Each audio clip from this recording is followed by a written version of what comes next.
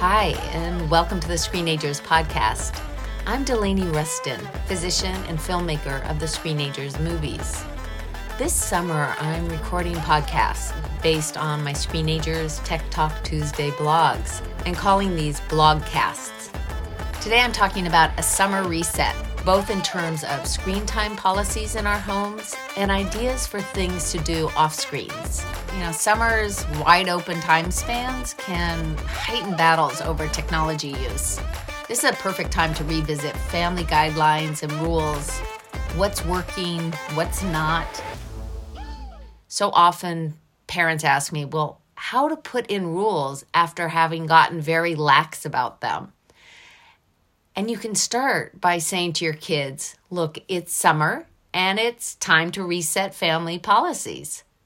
When we come to this really wanting to hear our kids' inputs, that's what procedural justice is about, that they feel like we're taking the time to understand what they want and trying to make adjustments so that they feel heard and understood. Many studies have shown that even if people don't get their way, as long as they feel respected and that they've had some say in the matter, that's what procedural justice is. People are much more likely to go along with rules. And it doesn't mean they're going to get everything they want.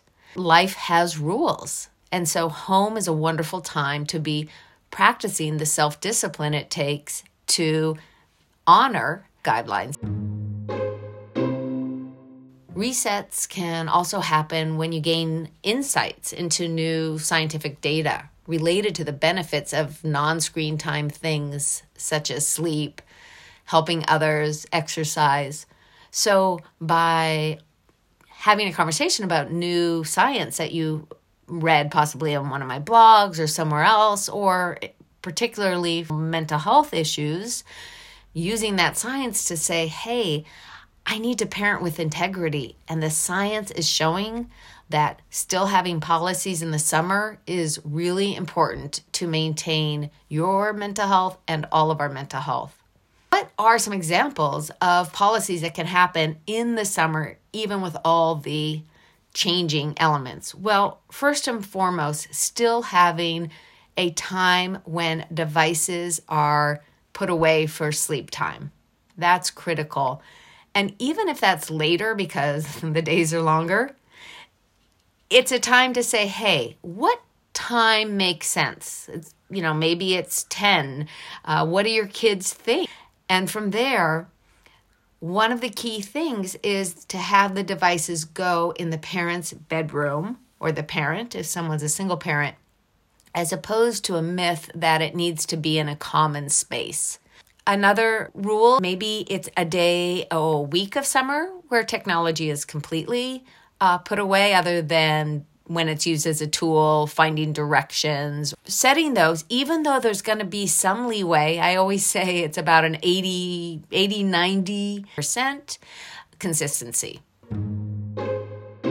Equally important to ensure that there is time off of screens is really being intentional about what are the things that people are going to do during the summer. And one of the topics that is important to talk about is expanding horizons, that we want our kids to have new experiences in the summer. It can be really fun to have a goal. Like, we are going to go to 3 new Indian restaurants for trying out their naan, or we're going to have the goal of visiting 3 statues this summer.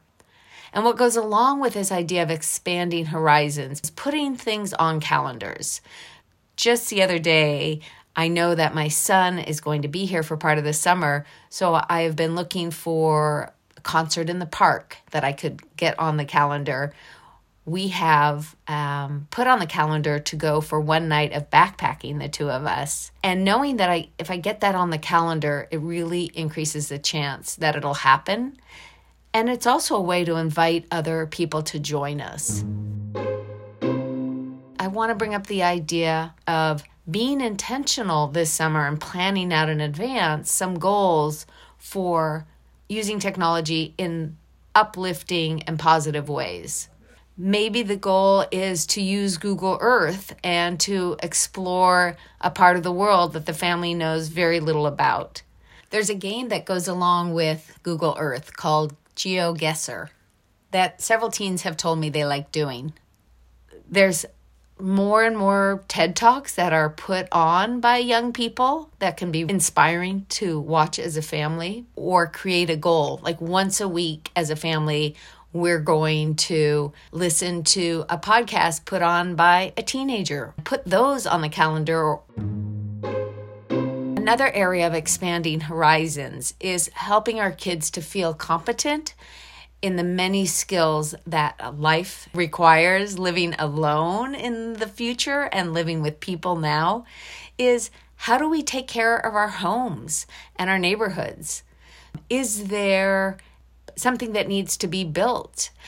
Just today I heard about a girl who didn't have enough room in the house. They had no place to put shoes and coats, and so she took wood and created a stand that allowed for coats to be hung and shoes to be put into. And then in the house, is there a wall that maybe there could be a new painting on? My daughter, one of her walls in her bedroom has daisies painted all over it that she and her friends did years ago.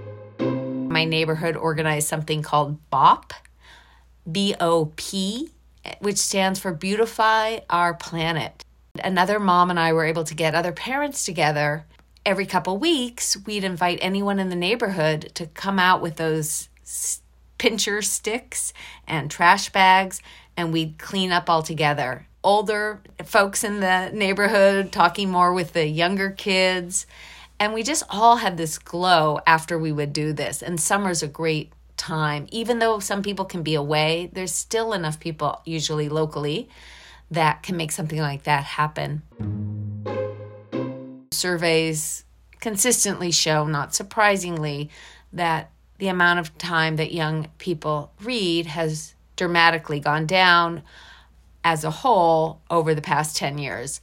It's not to say there's not avid readers, because there are, but as a whole, it can be really hard to have what we would hope as parents. And a few tips for this is going to the library, and I just think this works wonders. No matter how old your kid or teen is, just there's something magic. There can be events at different libraries, and that can be a good way to go to a library without necessarily saying anyone has to get a book, but just being around books can be the motivation needed to pick one out. Another thing, of course, is going to a local bookstore and doing the same thing. There's also magazines to subscribe to that can be a nice way to read actual print. I really like The Week Junior edition. And while it's not reading a book that we would like, it is actually reading, and who knows what it'll inspire. To be honest, I actually just started getting it for me, in part it's been a great resource to have things to talk with young people about. I think it could be really fun to subscribe to it with another family, maybe even just split the one subscription because they come every week, and try to get together as a family to talk about some of the topics in the magazine. And also, why not try a book club this summer with a teen or your kids? My neighbor did a wonderful job of having a book club, parents with their kids, and that continued for years. That's it for this episode of the Screenagers blogcast. I've been your host, Delaney Rustin, and please email us at info@screenagersmovie.com. Let us know what themes you want to hear this summer. Meanwhile, you can find hundreds of blog posts at screenagersmovie.com and many resources.